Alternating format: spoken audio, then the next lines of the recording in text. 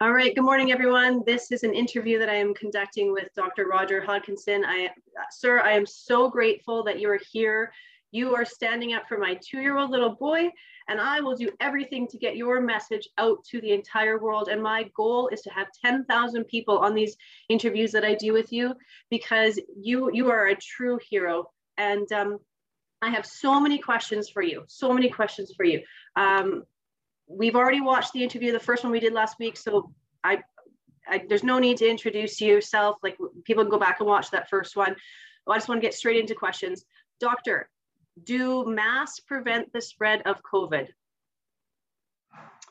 Well, I think before we start the meeting, I'd like to introduce a little bit of, I hate to say it's humor, but do you like my t-shirt?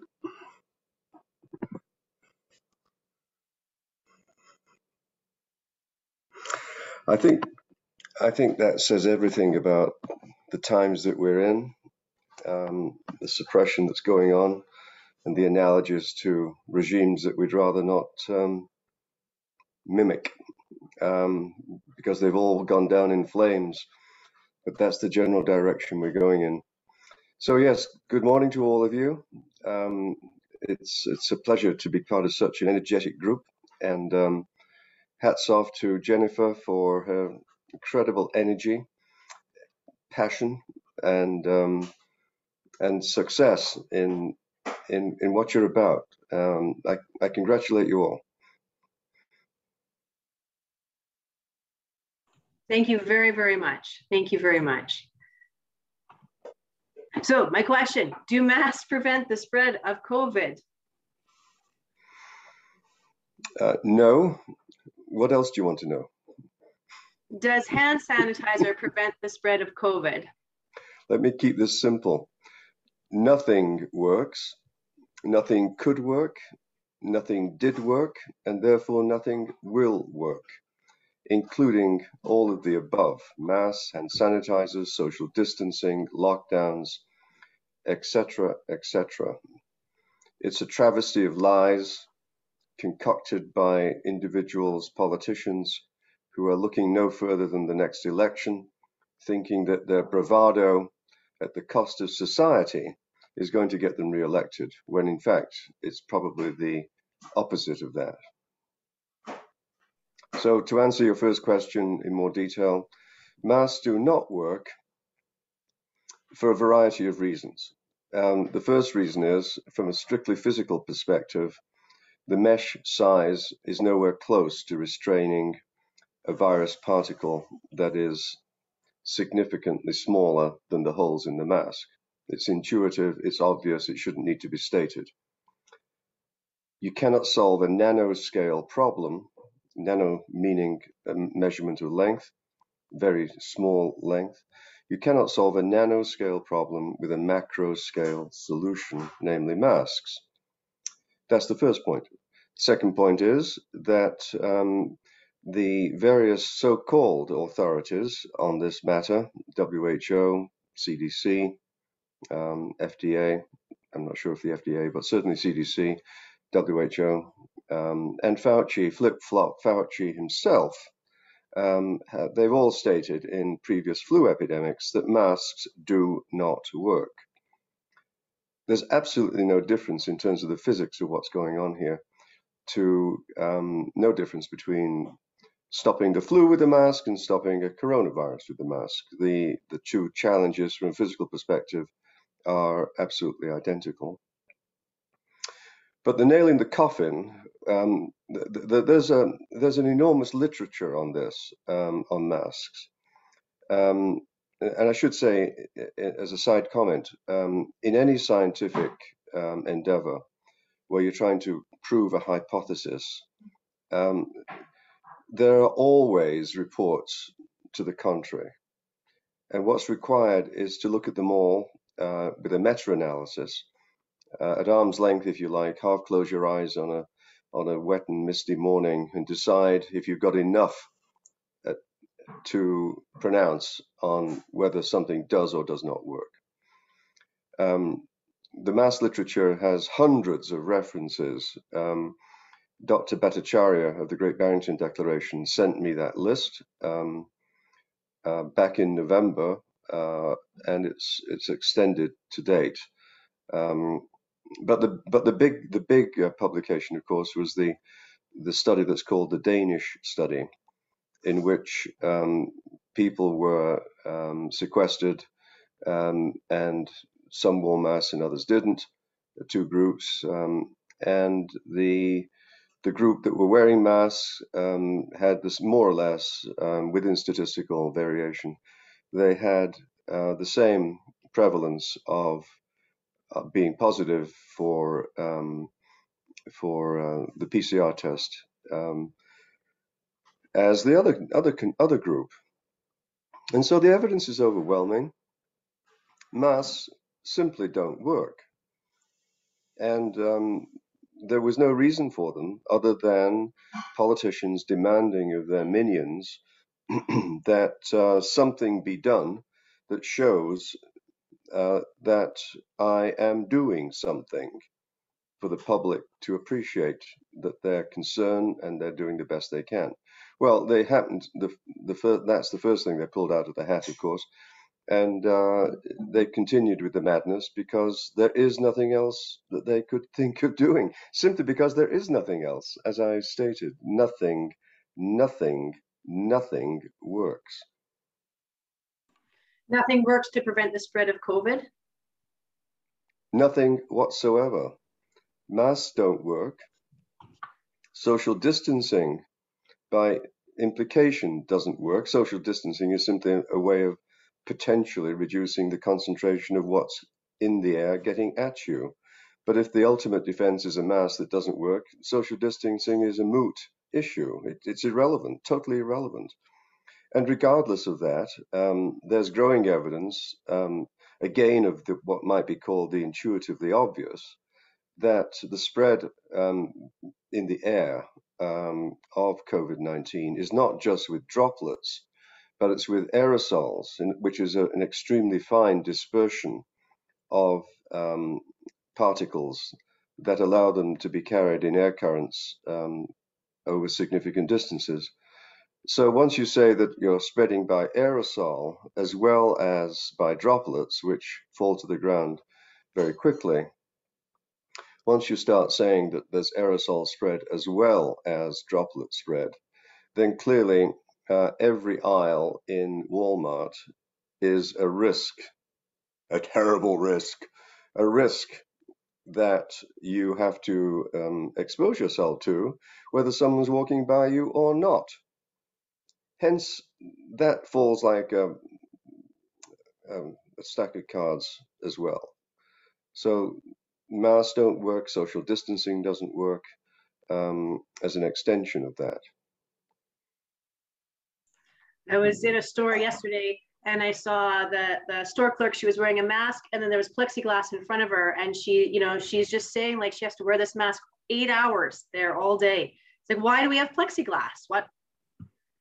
Well, there's the potential entry of COVID through the surface of the eye, the cornea and the sclera of the eyeball. That's certainly a potential access point, quite apart from breathing it in. But again, it's not going to protect you because things get around those visors, and not only that, but I mean, the masks that we see being worn are not worn appropriately, even if you were trying to optimize them. You know, they're hanging, they're not clipped around the nose, they're hanging off the nose, they're being touched, and therefore then you squeeze the lemons. They're wet, they're a beautiful culture medium for bacteria, and so on and so on. There's complications of the skin for people forced to wear them 8 hours a day at work. That gets even worse, of course, with the N95 masks, which are worn by healthcare workers. But even they don't have the mesh size to prevent the virus entering into their upper respiratory tract. But what they certainly do is create a lot of skin complications. And then you have the reduction in in blood oxygen level and a raised carbon dioxide level, which for most people is not material, but for people that have emphysema, for example, it is relevant. And then, of course, you don't have to be a rocket scientist to figure out if flip-flop Fauci says, and does in public. The guy's such an idiot. If one mask doesn't work, try two. Maybe next week it's three. And eventually, of course, when you wear 10, you will absolutely never get COVID because you'll be dead of hypoxia. Your choice. The idiocy is of the most gigantic proportions. It defies an adjective to describe it. Thank you. Is the COVID vaccine approved by the FDA? Is what approved by the FDA? The COVID vaccine. Yes, it is, but under emergency use authorization. And it's very important that people appreciate the significance of that statement. It's predicated on the interpretation of the mortality statistics as constituting an emergency.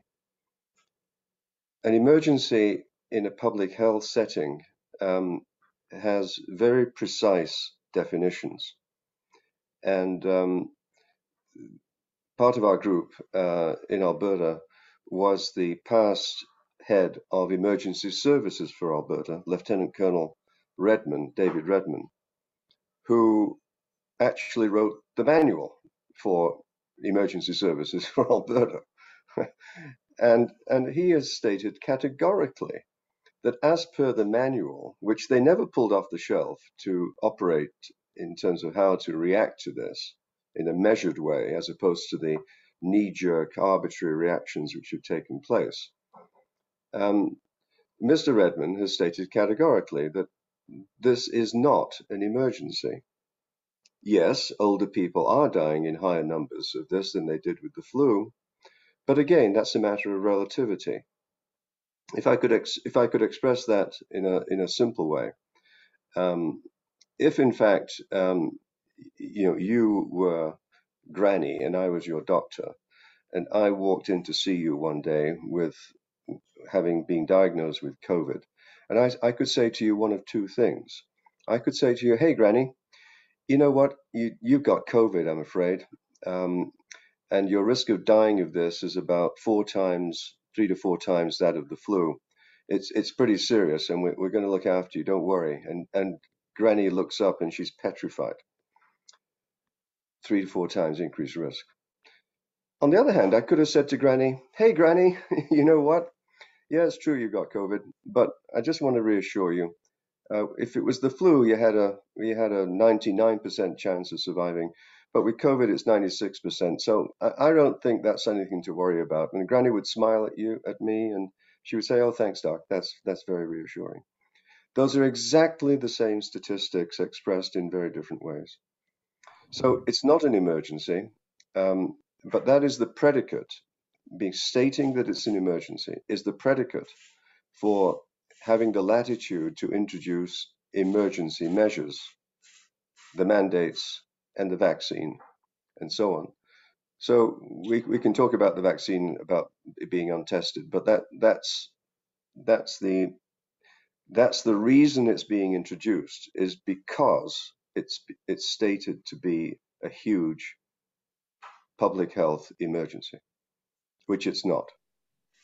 Understood. Thank you. Jody, you have a question. Your hand is raised. Please go ahead.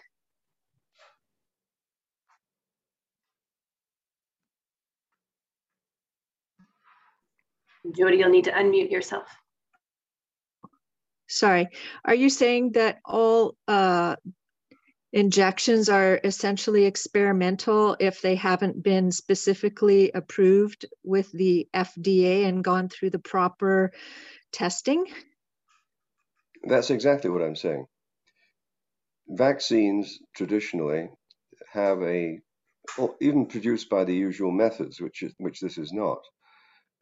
Vaccines traditionally have an extended period of clinical trials.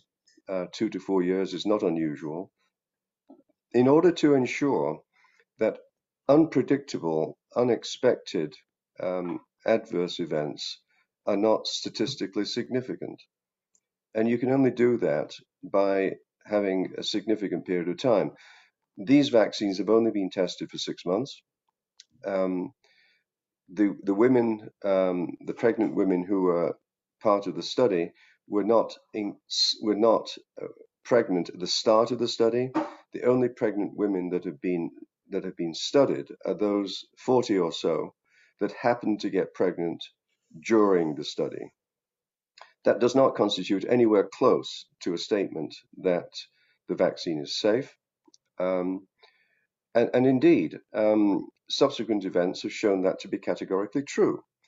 We're seeing a massive increase in even just the reported deaths due to vaccination, in the region of 4,000 now in the States and 4,000 in the UK. Canada has a terrible reporting system, so it's utterly unreliable. So we have an enormous number of reported deaths following vaccination, much more so than with any other vaccine that's ever been introduced. And it's simply untested in the usual sense. It's not being tested in pregnant women. You know, the last time I checked, I'm speaking to a lot of ladies here. You know more about this than I do. Last time I checked, pregnancy takes 9 months, doesn't it? Well, 6 weeks might just be a lot less than that. 6 months might just be a lot less than that. But more to the point, even 9 months is ridiculously short if you're talking about the potential impact of this vaccine on fertility. I'm talking about miscarriages, one-time miscarriages in women who've just been vaccinated, that might not happen with subsequent pregnancies, but still, one is enough. One is too many. But much more worrying, in my opinion, is the reality that the receptor for this spike protein that's being produced by the vaccination, by the gallon, the receptor for that is called the ACE, as in the Ace of Spades, the ACE2 receptor, which is widely distributed in the body, particularly in the placenta and in the testis. It's not in the ovary, but it's in the testis. Now, you know, we all hope that this does not reflect the potential for sterility in males, and in particular boys, who are the next group of people to be slaughtered by this vaccine. So in many respects, this is a totally untested vaccine. It is not safe in the usual meaning of the word medically. And for that reason, it is using it contravenes that very important medical ethic of informed consent. People are not being told about the potential risks of dying or having serious consequences from this vaccine. So that's my summary statement on why these vaccines are unsafe. They're being introduced under emergency use authorization, which is predicated by the opinion, incorrect in many people's view, that this is an emergency. It's not an emergency. Therefore, the vaccine is not needed under emergency authorization, and therefore people should not be subjected to risks that would otherwise have been eliminated by a trial of appropriate length. Thank you. I'm scared to ask you this next question. And I don't know if you know yet, but what's the possible harm that could happen to my 2-year-old little boy by being in close proximity with someone who has received a COVID injection? That general condition has now got a name: contagious vaccinosis. A person who believes that some change in their body has happened, a person who's not been vaccinated believes that some change in their body has happened because of being in the close proximity of someone who has been vaccinated. It's very difficult. I don't want you to get technical here on a short call. It's very difficult to find a plausible way that that could happen.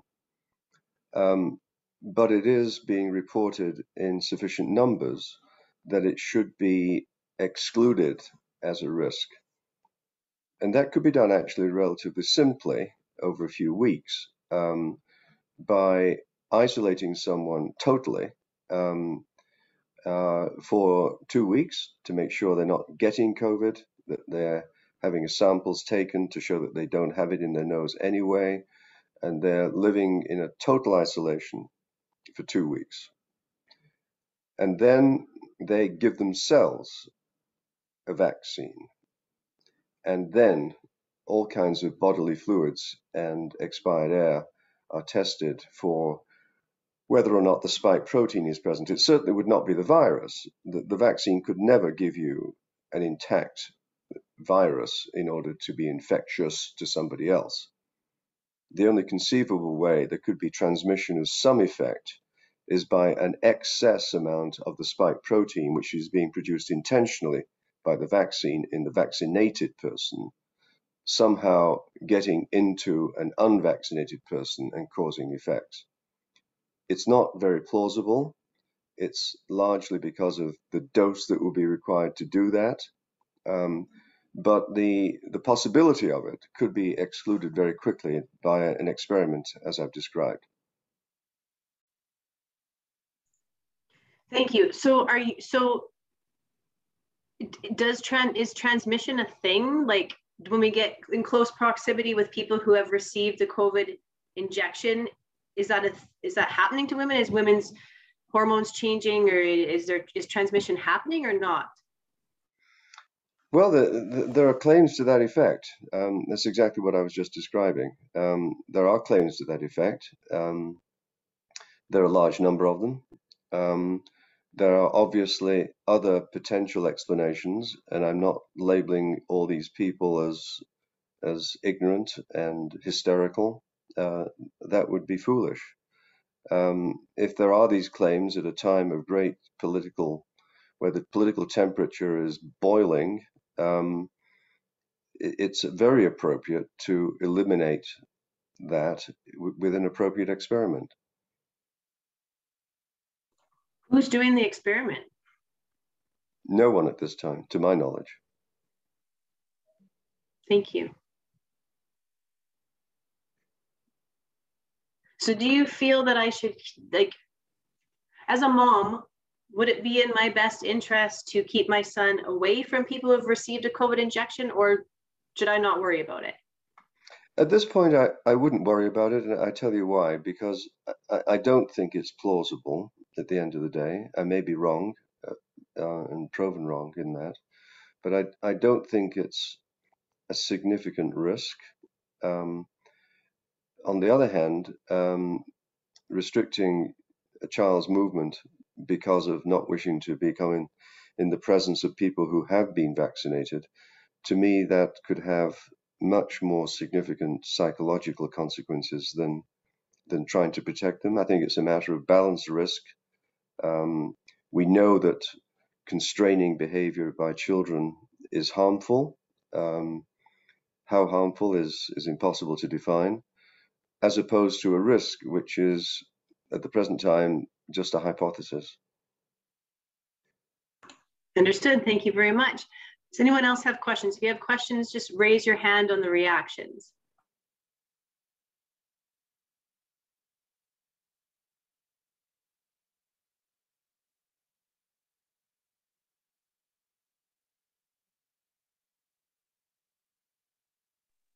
Jennifer, there were a bunch of questions that were asked in the first meeting. Can we address some of those questions, please? Please go ahead, Cynthia. Or Jody. Or, well, actually, Cynthia, you have your hand up. Please go ahead. Yeah, I was both of my sons, wonderful young men in their 20s, but they have been donating blood for many, many years. Just wondering, like if you donate blood and you've had the vaccine, what consequences will that have for having a transfusion for other people with the vaccine in it? And I guess maybe highly sought after pure blood. Just wonder on their level, because I mean they're both considering the vaccine, and I'm pulling my hair out, just at the thoughts of that. But I thought of them as blood donors. How does that affect our people, our world?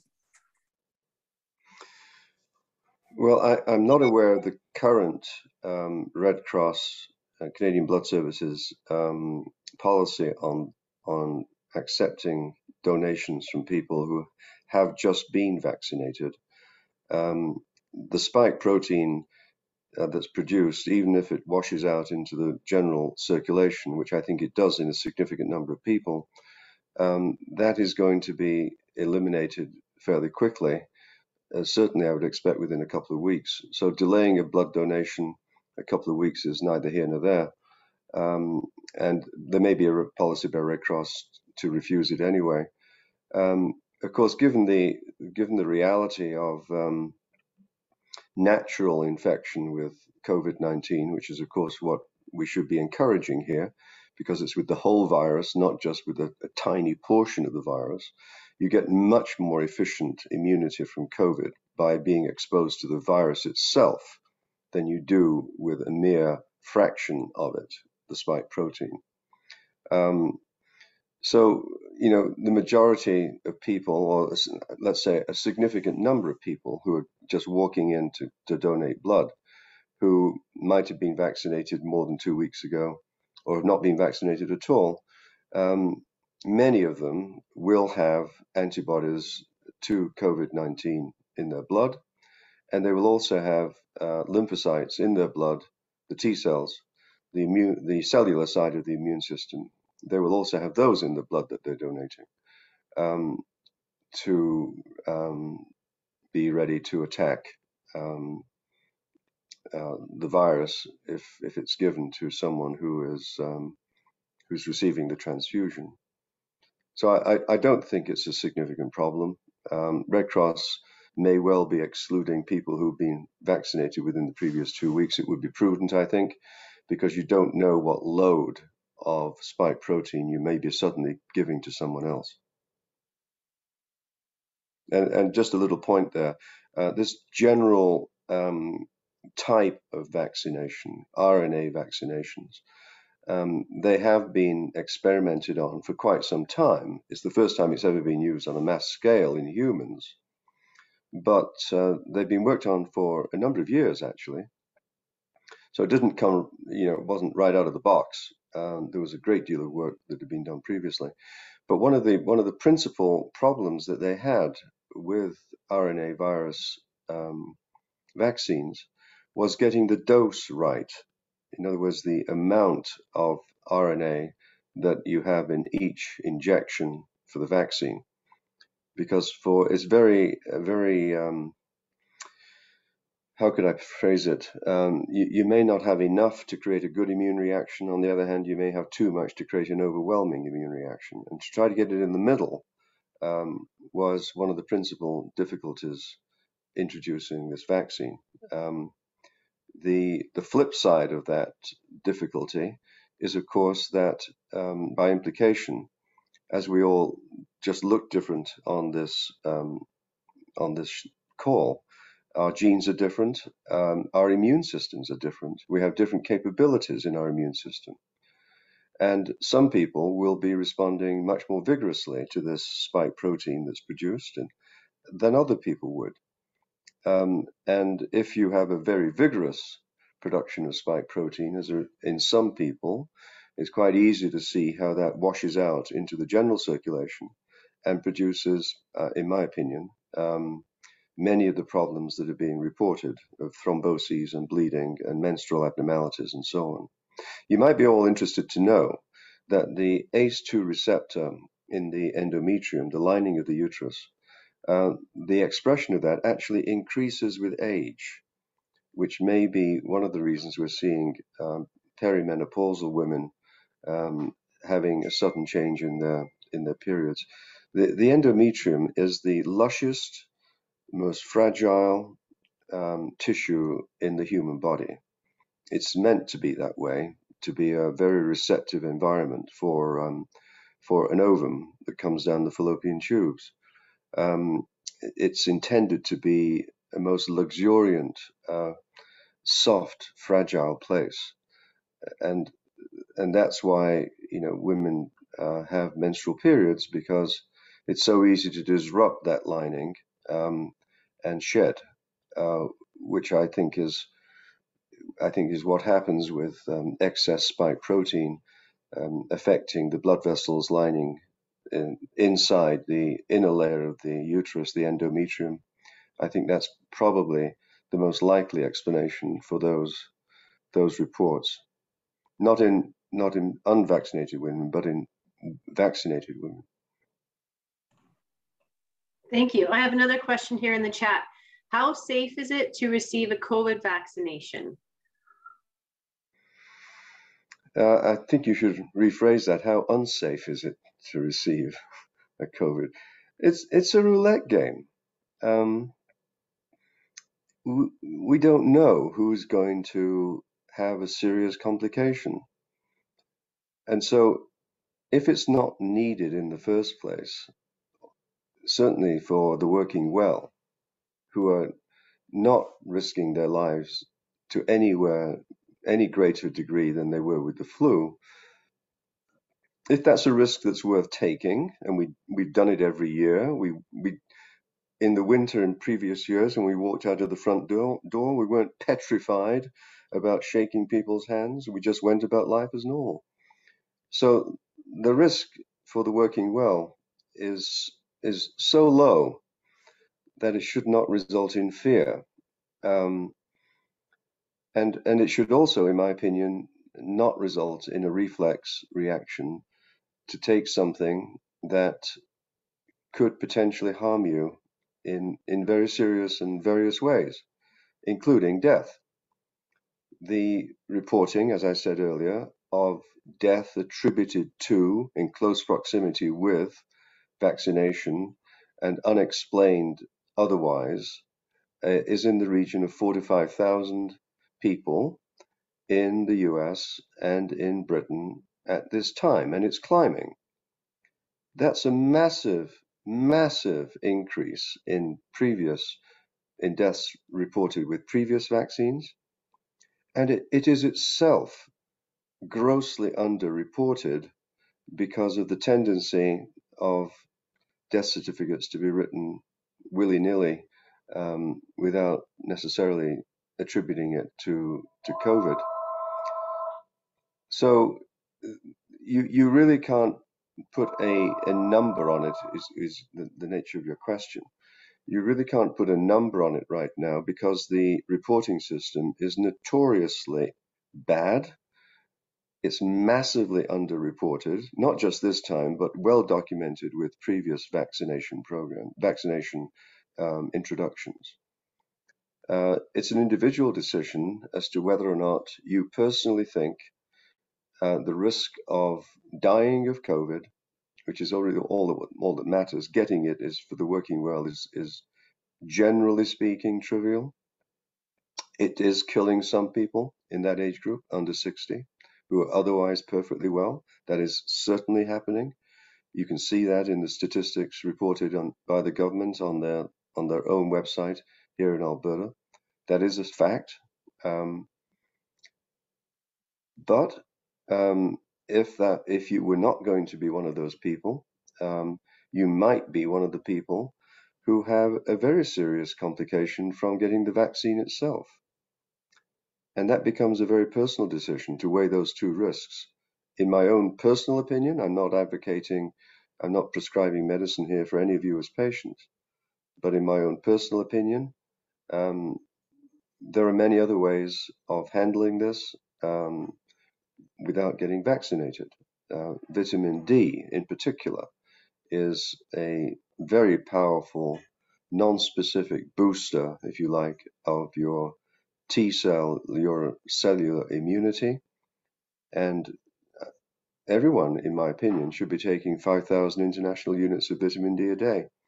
It's not going to be harmful at all, totally non-toxic, and it's cheap, it's available, it's not by prescription. So that's my answer. It's a personal decision, but I don't think the risk of balancing the two statistics of dying of something that's not likely, as opposed to getting a complication that could also kill you, that is also unlikely, but much higher in relative risk than it has been with previous vaccines that have been introduced. The short answer is, do I recommend people take the vaccine? No, certainly not for the working well, and for the older people in nursing homes with comorbidities, it's a more difficult decision. But even there, the reality is, when COVID gets into a nursing home, it doesn't kill them all. We all, especially as you get older, we all have increasing immunity to the many and various bugs that we've come across in our entire lives, including the coronavirus that causes ordinary coughs and colds, not this one. And so there's a great deal of cross-reactivity in the immune system, which enables us to pick off sufficient similarities in a bug to knock it off, kill it. Just because it's a different bug genetically doesn't mean to say the immune system doesn't recognize enough similarities that it will kill it. So it's a personal decision, but I don't think the scale of risk for the working well justifies anyone getting the vaccine, and most emphatically not children. Thank you. And we had a conversation last Sunday on this exact topic of children getting vaccinated. Can you speak to that, please? Well, it's child abuse, period. It's institutionalized child abuse. I find it staggering that the ministries of health across this country and internationally are contemplating vaccinating children with an experimental vaccine that could have all kinds of long-term consequences for a condition that they brush off and are not dying from. There have been no deaths in this province under the age of 19, even with their warped statistics. They're just lusting to label any and every death as due to COVID, and there hasn't been a single one under 19. Indeed, internationally, it's exquisitely rare. And remember that vulnerability doesn't start at the age of 75. There are many children, sadly, who have extreme vulnerabilities to infection. And I wouldn't be at all surprised if any children who are dying of this internationally are in that category of having serious underlying disease. So the answer to your question is, why are you even thinking of doing this? It's the most grotesque intrusion into a child's life that you're asking the parents to make. The decision is the parents to make without information about the reality of this vaccine being, in a very strict way, unsafe. It does not make any sense whatsoever. And as I said, in my opinion, it's institutionalized child abuse. It's grotesque. And it could have all kinds. Look, the whole purpose of extended clinical trials is to discover the unknown that could not be known, could not be predicted. the old saying of you don't know what you don't know is so true for vaccines. So if there are these theoretical, no more than that at this point, theoretical risks of male infertility, why in God's name would you inject boys with this stuff? It's just so outrageously stupid and potentially very, very harmful. If there were a fertility problem with boys, it may be permanent. It may be temporary. We don't know. We just don't know. And so the study should be done before it's used in children who are not going to die or suffer significantly from it. Remember that children have always died of the flu in previous years. It's tragic. It happens. We can't stop it. Nor should we change this time around, in my opinion. You know, from just a mom, I'm just a mom, I'm a businesswoman, you know, I trust in the medical system, I trust in the government, and this is very, very disturbing, very disturbing. You know. I wanted to digress, if I might, along those lines, Jennifer. I recently became aware of a movement in Britain run by a retired pediatrician who is of the same opinion as me about vaccinating kids. And if you look at this whole COVID mess more globally, we've lost repeated battles on PCR, on masks, on lockdowns, and so on. Those battles have been lost. There are two battles to come. One is the battle to protect children, and the second one is the battle to stop vaccine passports. There is a huge need in Canada for a coordinated movement that's focused exclusively on the need to stop vaccinations in children. And I know you're a very energetic woman. I know you're very successful in everything that you do, but there is a limit to everyone's capabilities, hours of the day, and running a family as well as a business. But there is a need for an organization of that nature, a national organization, that is perhaps fronted by retired pediatricians who are not going to be threatened by the College of Physicians and Surgeons, who are older and therefore more traditional, but more importantly, immune to attack. If a few of those retired pediatricians could be identified and be willing to be the front for an organization of that type, they would need a lot of, obviously, logistic and financial support in order to be effective.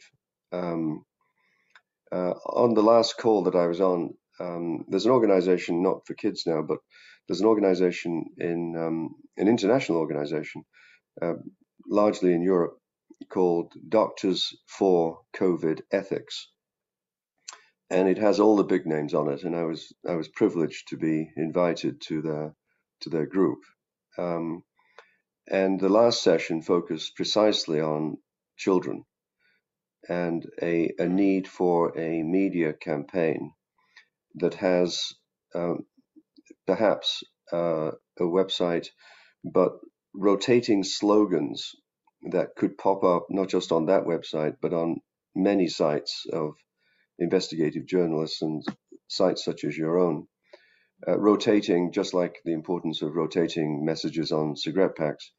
I volunteered to craft some of those. I sent them out to them just yesterday, and after this call, I can send them to you to see if it gets any traction with you. The messaging is so important. It's a 3-second read. We all know the stuff that goes along with advertising, marketing, getting attention, and so on. So I just put that out there. It's a very important battle. We've lost all the others. No point in fighting them. I mean, they're just done. Focus on the ones that we can win, the ones in the future. And the big one right now is children. Well, I very much look forward to receiving that and being a part of standing up for the health of humanity. Jody, you have your hand up. Please go ahead and ask your question. You'll need to unmute. Hi, Doctor. Thank you. I've recently received an article with regards to Oxford University and with regards to the AstraZeneca. I'll just read the first part of it. Oxford designer of COVID vaccine admits vaccine will only sterilize 70% of the population. Note, Oxford is where one of the vaccines originates. We'd like to draw attention to the fact that Professor Sir John Bell is the one that is, Professor of Medicine at Oxford University and a part of the Gavi team. Sir John is a member of the SAGE, Scientific Advisory Group for Emergencies, and sits on the government's vaccine task force. Have you heard about this, sir? I've not heard that particular report. I'd like to see it. If you could pass it through Jennifer to get to me. Yeah. SAGE, it's such a cleverly chosen acronym. SAGE, we are sage. We're wise, you're not. Listen to us, you idiots out there. SAGE is full of idiots, government sycophants. They're scared of their own shadow and just in there for their pension. It's pathetic. They're despised in Britain. So anything that's coming out of SAGE should be automatically shredded. As to the likely prevalence of fertility, it seems like a very scary number to me. I'd like to see the reason for it, and but as I said, fertility is certainly a theoretical underlined in neon at this time. I'm not a scaremonger. I take vaccines. I'm not an anti-vaxxer, right? I'm in favor of kids getting measles vaccine. I don't believe in it causes autism, all that stuff, all right? I'm a mainstream guy, but I can smell a rat a mile away. So, yeah, it's important to be cautious. Nothing more than that. Just cautious. Traditional medical caution when you're faced with a risk that you can't quantify. It's not happening. And that's why this is so intensely frustrating and makes my blood pressure boil.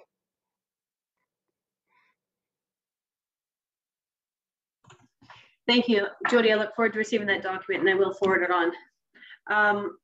Dr. Roger, you talked about that Canada has a terrible reporting system. Can you speak more to that? Like why and what can we do to improve that? Oh, it's too late in the day. It's just not, the data is not being collated in an effective way into a national database.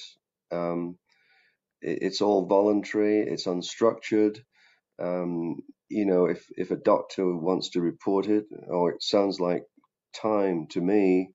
It's going to get legs. I'm going to get involved in things. I'm just going to ignore it. It's just abysmal. It's the laughing stock of the Western world compared with much more organized ways of collecting information in Britain and in the USA. But the horse is out of the barn now. There's just no point in trying to collect information in Canada. The infrastructure isn't there. Wow, that's shocking to know. That's a first world country. Okay, I have another question for you. So I've watched some other doctors talk about the value of taking ivermectin and HCQ, which I don't really know how to pronounce. And I called my family doctor to inquire about this, and she had no comment. If we are, it's a good thing to get ivermectin and HCQ to remain healthy. And that's, first of all, that's a question for you, is it? And second of all, where do we get it? Well, you can't get it because doctors are being prohibited, ivermectin, doctors are being specifically prohibited from prescribing it, which again is a line you don't want to cross with the colleges. But even if they did prescribe it, it's not available. Either it's being warehoused in Ottawa, in the case of some, indescribable acceleration of this disease, or it's being used so much internationally that no one can find it. Ivermectin has an incredible history of safety for use against worm parasites in tropical countries. It's used, an enormous amount of ivermectin is used internationally. And there's a substantial body of evidence that it acts to potentially prevent COVID infections, but certainly has a positive effect on people that have significant symptoms. There's a Dr. Tess Lawrie, who you may want to look up, who is the chief proponent of this. She's absolutely mainstream, absolutely blue chip researcher comparing all these various clinical trials. There's a big one going on in Oxford right now, Oxford, England, which may show efficacy. But here's the much bigger point about these agents. If on the one hand, these medical officers of health are saying that this is an emergency and therefore we must have an emergency vaccine which is not tested, if on the one hand they're saying that, they cannot also say that we will prohibit agents in an emergency which may help control this disease if they are shown to be incredibly safe, which the vaccine is not. The vaccine is not safe, but these agents that may be effective are safe. And so they can't have it both ways, but they want to have it both ways. Ivermectin, in my opinion, should be liberally prescribed by physicians in Canada, just as it is in the States and in Britain, for physicians who individually believe that it might be beneficial. The traditional role of a physician, to look at all the evidence and interpret it for a particular patient in front of them. That is traditional medicine, without the state getting involved whatsoever. Now, is ivermectin something that like me, I could take? I don't have COVID. I haven't had COVID. Is it something that I can go to my doctor and request to have? Well, I did request this and she had no comment, but is this something that I should be able to take in order to maintain my health? Or is this ivermectin only something I should take if I were to get COVID? Yeah, in the latter, you wouldn't take it on a daily basis like a vitamin, for example. And I would caution anyone listening not to get ivermectin that's intended for animals. The formulation is specific for animals. You don't know the dosage. It's applied by different means. It's not a tablet, it's a liquid, and so on and so on.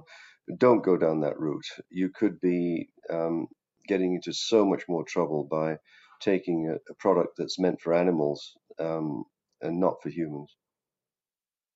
Thank you. So there's a question in the comments here. Does having COVID cause long-term complications as reported? For example, lung damage? Well, the general condition is called long COVID. It's currently under investigation as to whether it represents a real complication of COVID infection or whether it represents a variety of psychosomatic complaints which people are attributing to having had COVID. I believe that that's the more likely explanation at this time, that it's not a continuation of the infection or a complication of the infection. Certainly people who've had serious COVID infections and been in the ICU and, damn nearly died, many of those people will have specific target organ damage, lung, heart, kidneys, and so on, tragically. That's quite different from long COVID. Long COVID is a constellation of very vague symptoms that are hard to pinpoint. Fatigue, for example. Fatigue does happen after the flu, but there are many other explanations for fatigue. It's an untested theory right now. Thank you. And then the next question in the chat is, does having COVID affect fertility? We don't know. COVID itself, the infection itself, again, we don't know that, as opposed to a complication of the vaccine. We don't know either. What we do know is that COVID is associated with a lot of production of the spike protein. It happens to be attached to the virus with the actual infection, right? The spike protein is on the surface of the virus. It's not free floating as it is with vaccination. So it would be potentially a different mechanism, but still potentially the virus attacking the endometrium, the virus attacking the testis. There were reports with SARS, the previous corona pandemic. There were reports with SARS of orchitis, which is the technical term for inflammation of the testis. There were reports of that with SARS. The frequency of orchitis, inflammation of the testis, with COVID and with the vaccination is currently not reported. Thank you. Jody, you have your hand up. Please go ahead and ask your question. You'll need to unmute. Just referring back to your question on ivermectin, I called a couple of pharmacies. I have friends that are pharmacists, and asked them if their doctors if they're getting prescriptions for ivermectin. I was told that ivermectin has been taken off the shelves, and they're not prescribing it any longer. Now that we know that it actually helps. That product is made by Merck, and I've just gotten a new post that Merck has just come out with a new drug that can help to protect us from COVID. So, it's really obvious what's going on here with regards to the pharmaceutical companies. Ivermectin is obviously, it's out there. It's been out there for 35 years, well tested. And we know it's an anti-inflammatory, working on the bronchial system and lungs to be able to take down inflammation. Doctors are reporting in South America, there are some in the United States saying, yeah, they just give their patient this pill, 24 to 36 hours later, they're fine after having these COVID types of symptoms. So ivermectin seems to be working. It's been around for a long time. Fatality rate is something like 12 in 30 years, and it's been pulled. I know, it's inexcusable. As I said, you can't have it both ways. If you're vaccinating people because it's an emergency, you should take the dogs off physicians and allow them to prescribe ivermectin if they so wish. Thank you. Okay, so we're at 11. Dr. Hodkinson, do you have time to go a little bit longer? I'm at your service. Oh, thank you. Thank you, doctor. That is just remarkable. Okay, regarding transmission, if I am around a vaccinated person, we'll be clear, COVID vaccination, can I potentially transmit to my 20-something children who are unvaccinated? So let me clarify this. If I have received a COVID vaccination, can I transmit that to people who have been unvaccinated with the COVID vaccine? I think we covered that question earlier on. Contagious vaccinosis, the transmission of something from a vaccinated person to an unvaccinated person. I think we've covered that. Um, there are various theoretical ways that could happen, as I mentioned. I don't want to get too technical, but the second way it could happen is if someone has been vaccinated today. That does not give you immediate immunity to COVID-19, nor is it perfect even if you were to wait more than 2 to 4 weeks. There's still a failure rate of the vaccine. But if you have just been vaccinated, you could theoretically, unknown to yourself, have a subclinical infection in your nose, upper respiratory tract, that's not giving you any symptoms, that could, again, theoretically transmit the virus to other people simply because it's just an infection that you're spreading. That general theory of what's called asymptomatic transmission, of people who are handling it perfectly well silently, it's been shown pretty categorically that asymptomatic transmission does not occur to a significant degree.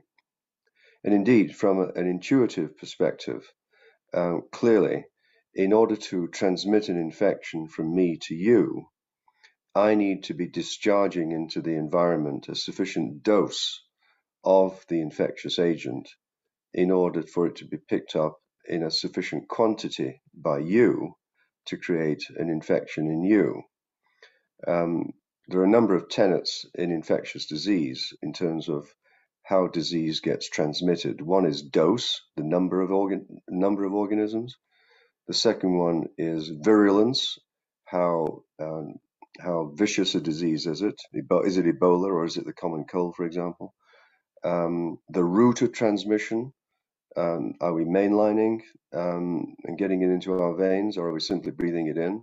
And then there's the important thing of individual differences, your previous state of immunity, and quite apart from that, the uniqueness of each individual's immune system and its ability to react to very specific targets. Those are the basic tenets of transmissibility of infection from person A to person B. But it could be that the most viable hypothesis for contagious vaccinosis is that people who've just been vaccinated happen to have some asymptomatic infection that they're then spreading. But even then, that's why it gets so tenuous. Even then, the dose that they're discharging into the environment is so low that it may not be anywhere close to enough to infect someone else. Thank you for answering that. I just, like 16 days ago now, something happened to me. Like I have been around friends who have received the COVID vaccine. Nothing happened. And then I spent a few hours at my home with a friend who had recently received the vaccine, then about 30 days. And then I woke up at 4 a.m. the next morning with heavy bleeding and intense cramps, which is very out of the normal for me. And, I made a live video about it and I thought people would tell me I'm absolutely crazy. And I got over 100 women comment that same things were happening to them. And I got 6 medical professionals contact me and tell me it's happening to the women in their clinics when they're around people who have received the vaccination, COVID vaccination, but they're not allowed to make any comments about that. So I hear what you're saying, that it's rare, and yet I see it, I hear it happening quite a bit. I'm going to say something right now which you might interpret as sexist, but it's not. I'm simply talking medical wisdom, if you like. It's too easy to slough off women complaining about X as being nutcases, hysterical reaction. It happens all the time. Women are more suggestible. They have more psychological disorders. There's a thing called group hysteria, which is well documented medically, in which women start all believing as a cohort that they've all got the same thing. That's unquestionably out there. However, it's a brave doc who sloughs off this volume of observations which are unexplained on the basis of group hysteria by suggestible women. That's a very dangerous place to be when the volume is significant and it appears to be legitimate and unexplained. That's why I said contagious vaccinosis needs to be thoroughly explored, because the complaints are too many to be sloughed off as simply group hysteria. Understood. Thank you. Jody, you have your hand up. You have another question. Please go ahead and you need to unmute. Doctor, can you tell me from your circles, how many physicians do you know of amongst all your friends that have told you they've been silenced with these issues that have been coming up with their patients when you say it's a dangerous situation to slough off so many women that are coming to them? I'm just thinking we need to get some sort of circle together with all these physicians. And I understand people are concerned. They don't want to say anything for fear of losing their license. But doctors who've taken an oath, is it not incumbent for them to stand up for the patients and say, hey, you know what? There's a lot going on here that I'm being silenced about. How can we go about bringing those doctors together to actually stand together to say something's wrong here? I don't speak to a large number of physicians about that specifically.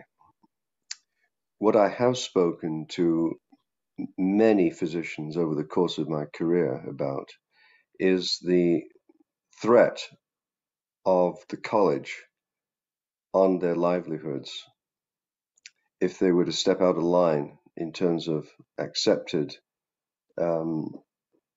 positions of the college. It's you cannot understand, if you're not in the profession, the scale of that threat. It's extremely controlling. If you get a letter from the college, we call it the letter. If you get a letter like that from the college about your own behavior, it's petrifying. It means your livelihood is at stake. Or you may have to pay enormous legal fees to defend yourself with a track record that's very much stacked in their favor. And the prudent thing to do is to agree with them, apologize, grovel in their general direction, and promise never to do it again. Your livelihood is at stake, and this is serious, veiled threat. It's so much easier to go with the flow and ignore that Hippocratic oath of informed consent. First, do no harm. That's happening all over the place now, and it's putting physicians in these terrible situations, even if they've taken the time to get educated on it, which not all of them have. They're in this awful vice of which way do I jump? And livelihood usually wins. If you're knowledgeable about this and you don't put your standard in the ground and take whatever the punishment is, you become culpable in the consequences. And I say that not just to physicians, but all opinion leaders, whether it's the media or politicians. We're seeing, certain politicians in the province here taking the very brave step of leaving the the UCP. But it's the failure of leaders to stand up. And as I might have said, Jennifer, in the last call, the church has gigantic power if it chooses to use it in a coordinated fashion. The state will always lose against the church, always, if it's coordinated. And any church leader out there, if you're calling yourself a leader, if you're standing in the pulpit preaching, what would Jesus have? I'm an agnostic, okay? But my wife's a devout Roman Catholic, and I used to attend church with her before COVID to listen to the sermons. But what would Jesus have done in a circumstance like this? Would Jesus have gone quiet? No, he would not. He would have stood up and said what he felt was true. These church leaders are not looking after their flock when they see terrible things happening, quite apart from just not being able to worship. I'm talking about all the consequences that we know of with lockdowns, the terrible things that happen with lockdowns across all strata of society and business. For them to hide and not stand up like those 3 brave pastors have done in Alberta right now is utterly inexcusable. You're supposed to be protecting people in a spiritual way, not in a medical way like physicians, but in a spiritual way. And you're not doing that. And you're standing by, seeing carnage and hiding. And that's utterly unacceptable. Praying is not going to work. Knock, knock. Pick up the cudgels. Get out there. Bang the table. Act collectively. And the state will back down.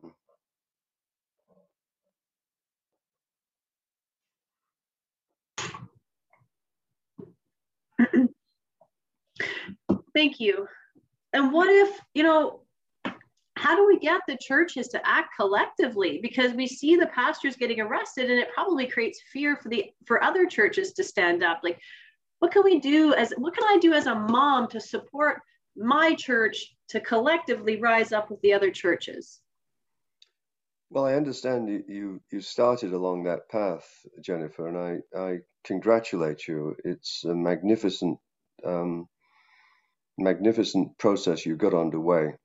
It's titrated, unfortunately, from what I understand, to simply conform to some restriction on the size of the congregation. The churches should be open totally tomorrow, shoulder to shoulder, no mass, no wiping of the communion, nothing that is different from anything that's ever happened before. I admire the spunk to open up collectively 100-odd churches. It's fantastic. Congratulations. But again, it's to a certain extent, it's complying partially. There's no need to limit the size of the congregation. Look at if you want to look at some specific local evidence, those 4,000 people at the rodeo, that's not produced a rash of COVID infections. They were all sitting there shoulder to shoulder, enjoying a beer, watching stuff going on. Nothing happened. No, sorry, church leaders. You are culpable in what's going on. You are knowledgeable. You're expected to lead. You're not.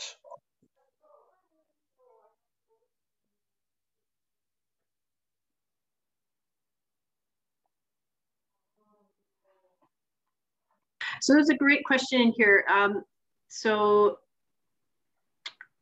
why Why is it that the government won't back down to the churches? How do the churches have this type of power? Well, I think it's the long history of church versus state, and the separation of powers. The church really is a totally separate power from the state. It's established that painfully over a couple of thousand years, that it is independent of the state and not to be subjected to the state if in fact there is a constraint of various freedoms that the churches stand for. One of which is the freedom to assemble, the freedom to worship. That's been a rock solid principle that the churches have fought for and won and maintained.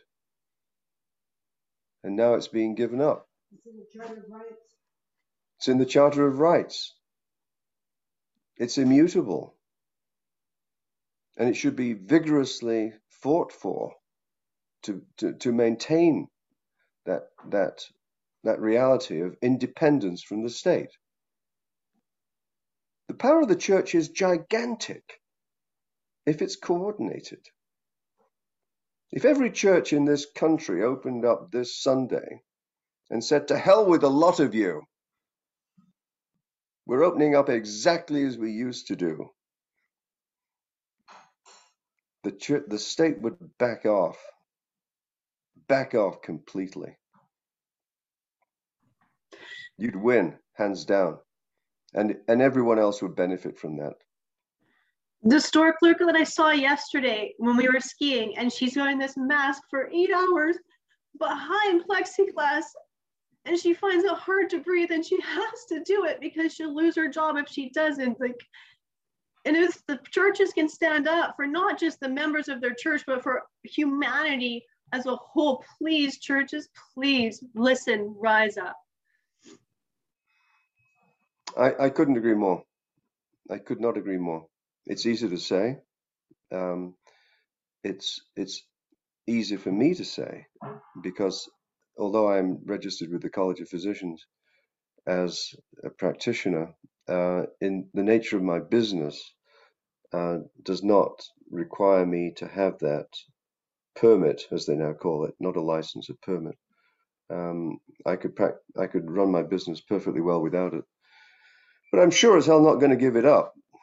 And I would lust for my day in court to have a precedent case law that other physicians could shake in their face as their right to speak up. It won't get that far because they don't want a precedent that would undermine their power to silence and control. I have a question for you. For the doctors who are being silenced by the College of Physicians and Surgeons, what would happen if they actually speak up and say the truth? Like, don't they have insurance? Won't their insurance pay these expensive legal fees? No way. The insurance company, the organization that protects physicians from being sued, the CMPA, Canadian Medical Protective Association, would not go to bat for you if the college took away your license for standing up against these government restrictions. There will be no compensation for you. Indeed, that organization does not pay you for the negative consequences. You have to sue the party on the other side in order to have some financial compensation. And it's extraordinarily difficult to sue government. The Achilles heel legally of this mess really is that it all revolves around medicine as opposed to politics. And the individual chief medical officers of health, or as I prefer to call them, chief medical officers of COVID, because this has become a one disease healthcare system in many respects. The Achilles heel of this whole mess is that these medical officers of health are physicians who are regulated by the College of Physicians, just like every other physician is.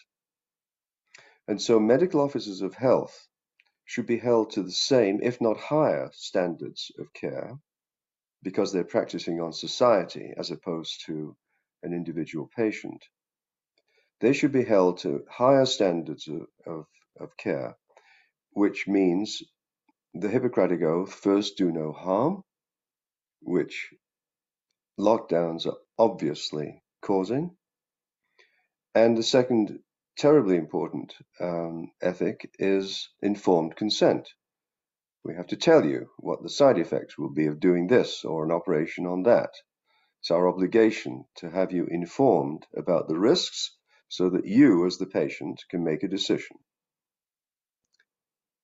These medical officers of COVID are in direct contravention of those two singular medical ethics and should be confronted by the colleges themselves.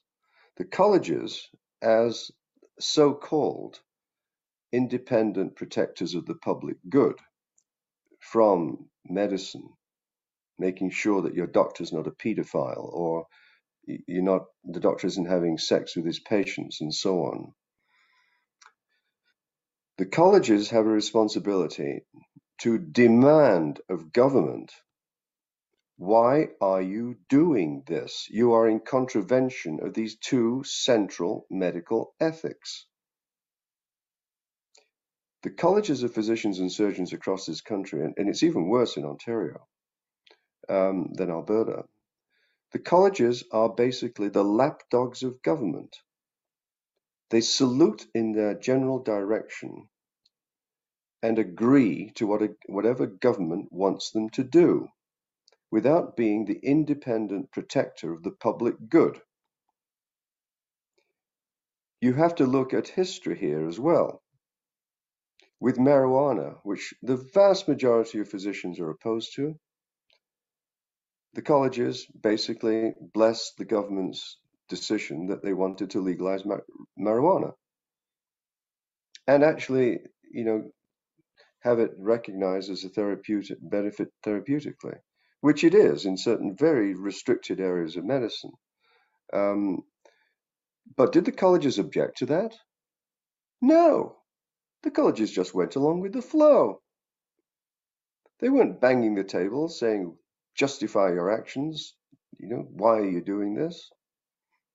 No, there's a pattern of behavior by the colleges to be simply government's enforcement arm for whatever government wants to do that impacts on medicine. They're not independent at all. They're government's lapdogs.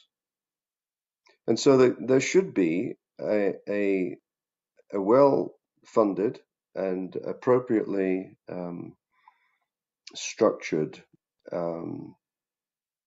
lawsuit against the College of Physicians and Surgeons, naming names, the registrar, naming all the members of council, which is even more important, because they should be individually charged with being responsible for not objecting to these various mandates and not voicing concerns about vaccination of children, for example. In my opinion, they're massively culpable in abrogating that fundamental obligation that they have to protect the public. They're not doing that. Instead, they're attacking physicians for daring to stand up and say the opposite. They say exactly the opposite of what they should be doing. They should not be attacking me, my freedom of speech to articulate my concerns publicly.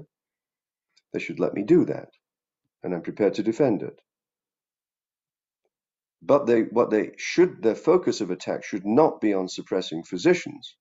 It should be on demanding of government exactly why are you doing this. They don't want to do that because that's not the history of the relationship. And that is inexcusable. Thank you. So let's say my family doctor woke up to this message and started speaking out. So how could it work? Like the college, what, they would send her a letter to what, cease and desist? Should we get a lawsuit? Could she still practice? Would she lose her license immediately? How does it work for my family doctor to stand up? Well, it's not immediate. Basically, the first letter is, we're putting you on notice that you're undermining public health. You're basing your statements on, I'm talking like the college sent the content of a letter to me. You're spouting hearsay, not facts. You're undermining public health. We caution you to be very, very careful what you say to your patients. And in the particular communication that's called a messenger, they actually went on to say, we don't only caution what you say to your patients, we caution you what you say to your neighbors.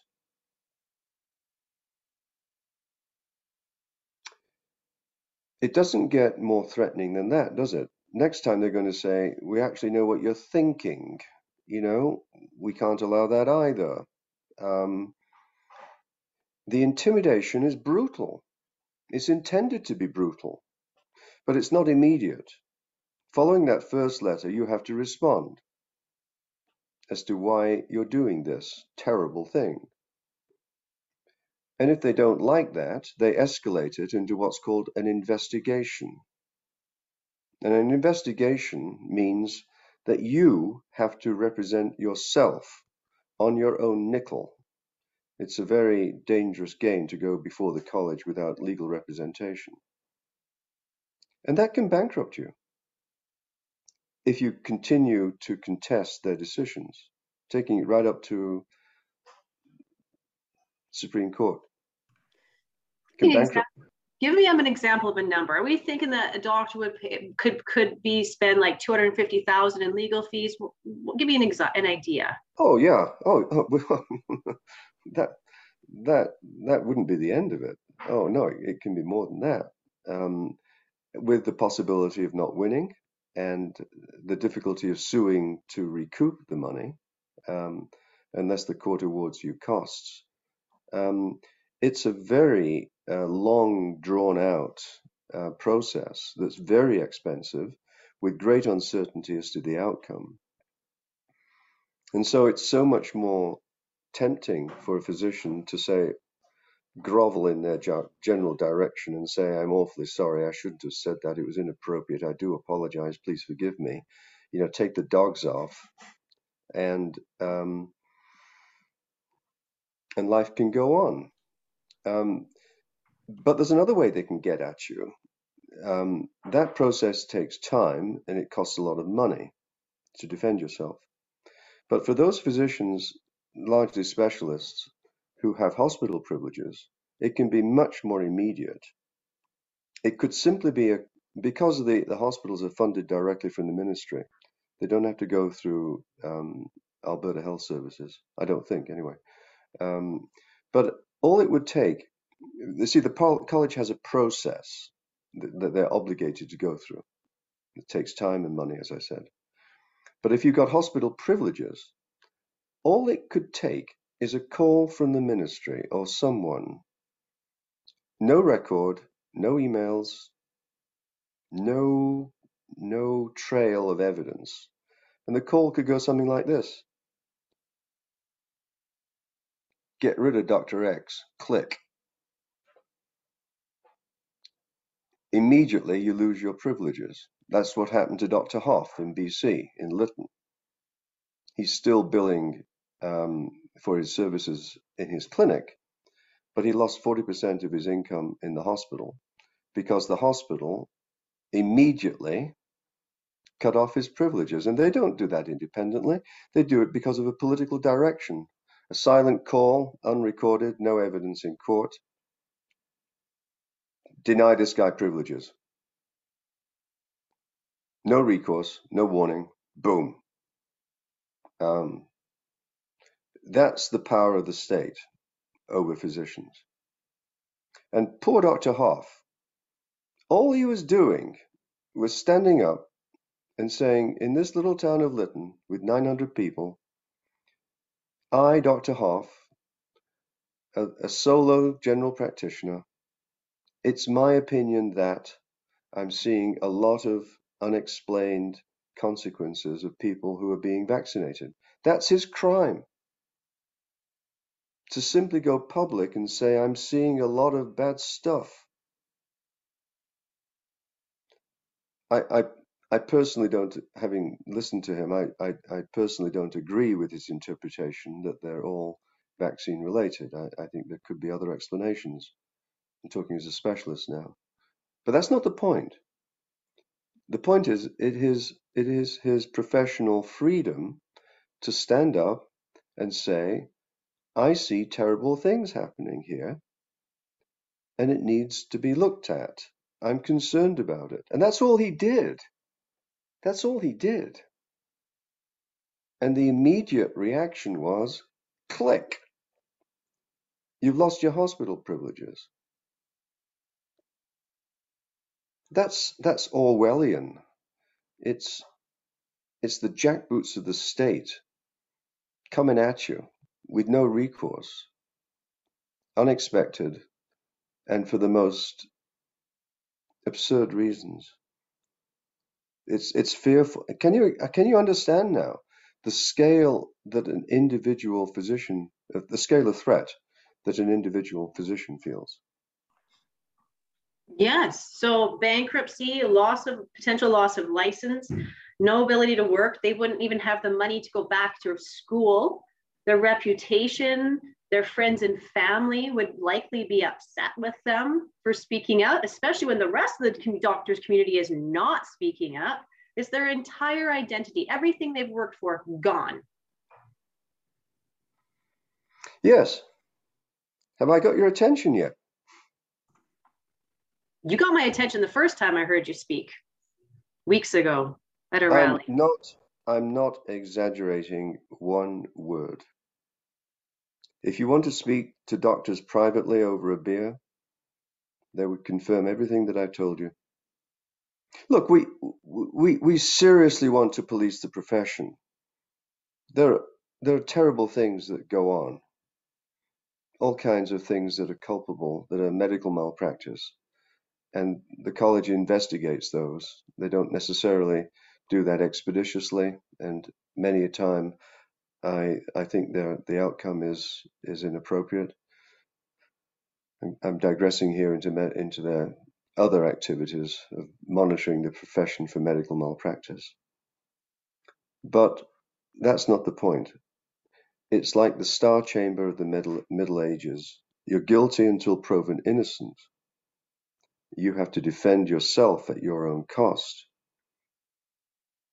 And it's so much easier to simply say, yes, sir, no, sir, 3 bags full, sir, I'll stop.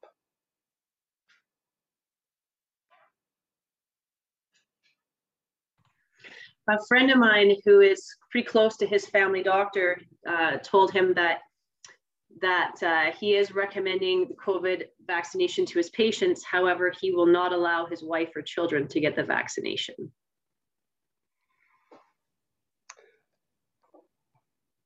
That sounds like a very immoral position to me.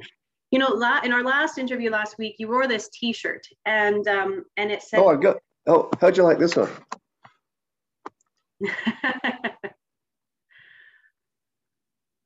Explain what that means. Well, it's a takeoff on Google, which of course is controlling us. Gulag, a different spelling, G-U-L-A-G. Gulag was, of course, where you were sent in the Soviet Union if you said things against the state.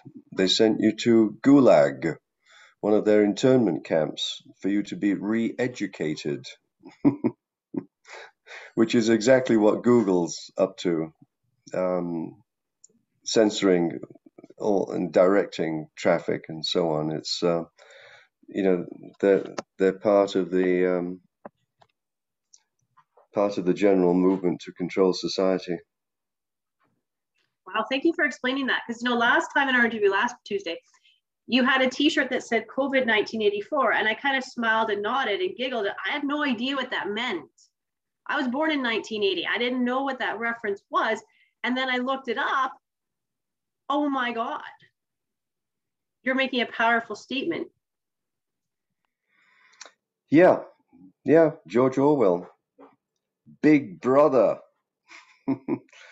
Big Brother is looking at you, boy, and we know what's going on. That was the slide into fascism, 1984, famous novel by George Orwell. Saw the future. Yeah, I watched just like a 10-minute little summary of a piece of it. And oh my God, that's what's happening. It's what's happening right now. He saw the future. Very much so. He saw the future. He nailed it. Yeah. And that's what we're seeing in COVID is merely one small example of that societal control that he described. Thank you. Chris, CL, you have your hand up. Can you please go ahead? And you need to unmute.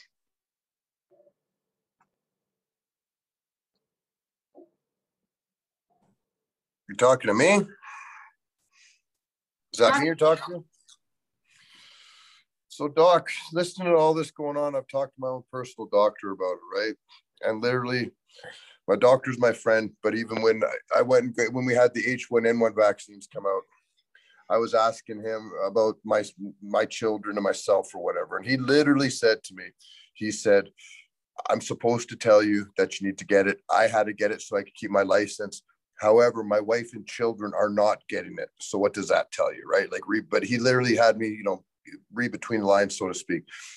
It sounds like, we kind of get into an echo chamber here a little bit where we're all in agreement. How do we go about like actually making an impact with this? For me, based on from what I heard in this conversation, it's going to take somebody like yourself and retired, not current physicians that are afraid of losing their license, because to ask somebody to step up and completely lose their livelihood and be a martyr, pretty difficult to get somebody on board, even if they agree. But it sounds like it's going to take people like yourself and retired physicians who are going to be able to get on board to start kind of swaying people's opinion. You're very perceptive. I'm sorry, I missed your name. Chris. Sorry, Chris. Yes, Chris. You nailed it. You nailed it. There's a large number of physicians out there who are retired, who have given up their college membership simply because it costs money to keep it going, and there's no purpose if you're not practicing medicine anymore. Retired physicians could be banded together as a group that has nothing to fear from the college and wishing to express themselves on matters that they were previously suppressed on. And typically, of course, being retired, there'd be an older age group. Translation for translation being older, better trained, more traditional, more ethical, because of the way we were trained in that period of time, which, by the way, I call BC, not before Christ. It stands for before COVID. There's a period of time called BC when things were different. But there is a it's not been operationalized actually anywhere internationally. I wish I had the time to do it. I don't, with all the other commitments that I have. There is a huge need for an international movement of retired physicians, not just nationally, who are prepared to make collective statements without fear of retribution. And I wish I had the time to do that. I just don't, I'm afraid. Well, I'll volunteer. If you need a body to help and kind of put time in to help you do that, I would love to do that.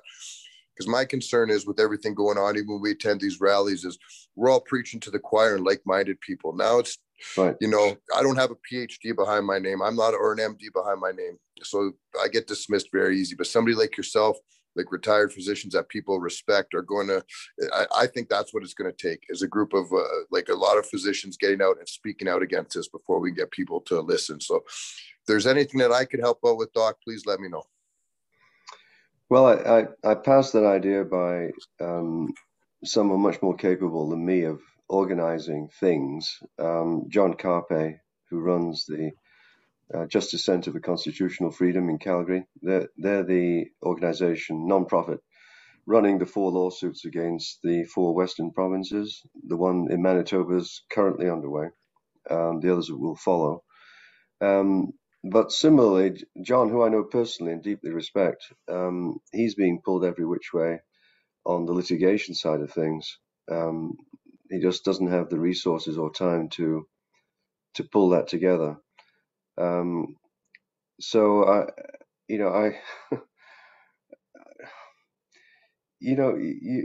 get, when you know so much, and I'm not trying to be pompous here, but when you know so much and you're trying to do your level best as an individual with no department behind you, no research team, no nothing, you're it. Trying to do the best I can with interviews and things like this, rallies and so on. As you say, you're speaking to preaching to the choir. It takes a lot to put together an effective national, let alone international organization that is appropriately funded, has the infrastructure to support it in terms of a website and messaging, at least a secretary, someone who can field the phones and be in front of the media, spokespeople and so on.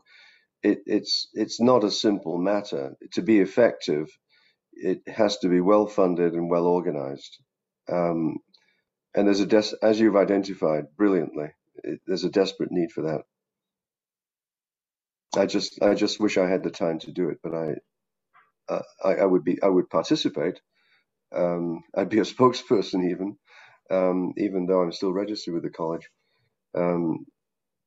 But it needs to get, someone needs to get it off the ground. I'll do it. I didn't want to put you on the spot. I'll do it. I'm 100% behind this. I thought you might say that. Yeah, my business partner Cecilia and I, that's what we do. We bring these things to light. So we have a team. I mean, what we really do is we help entrepreneurs increase their income, working fewer hours, helping more people, and we're building our team. So we're going to build our team, and we're going to do this. And Chris, we're going to get your help with it. And Dr. Roger, we're gonna have you in that as well. But we're going to lead this. We're doing it. Okay, really. Just let me know what you need. I'll help out. I'm there. You can rope me in, Jennifer. Thank you both so much. So we do need to wrap up. It is, we've been now over an hour and 45 minutes. Thank you very much, Dr. Roger. Cecilia and I do need to get some work done today. So I'm gonna go into a meeting with her. And I have a request of 2 people, and I don't want either of these people to answer right here. Dr. Roger, one is for you, and I don't want an answer right now. Please just message me or call me after. There is a Worldwide Walk for Freedom rally on Saturday, May 29th in Calgary, Alberta, Canada. I know you're in Edmonton, and it is organized by Brad Kerrigan of Walk for Freedom, and I would like to invite you to come and be with us there. Please let me know if you're available privately. And then number 2, the pastor of my church, I ask you to please be there. Your ministry is like a rock concert. and you will command attention. And people, even people just walking by who aren't a part of the rally, will hear your music and come and listen and learn. Pastor, please be there. And I look forward to both of your responses. Dr. Roger, is there anything you want to finish up by saying? Don't believe anything you're told.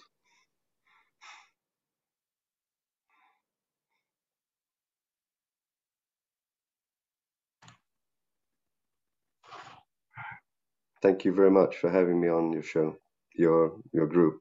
It's been a pleasure. Doctor, thank you so much. You are a hero. You are going on. You are framed on my son's wall. I will put a picture up showing you and me on my son's wall. You are a hero, and I thank you so much. I had my hair cut this morning, especially for you lot. Yeah. I'm so honored. Who did it? Who cut your hair? A lady comes to our house, actually, because I will not wear a mask for anyone, and she graciously comes to our house.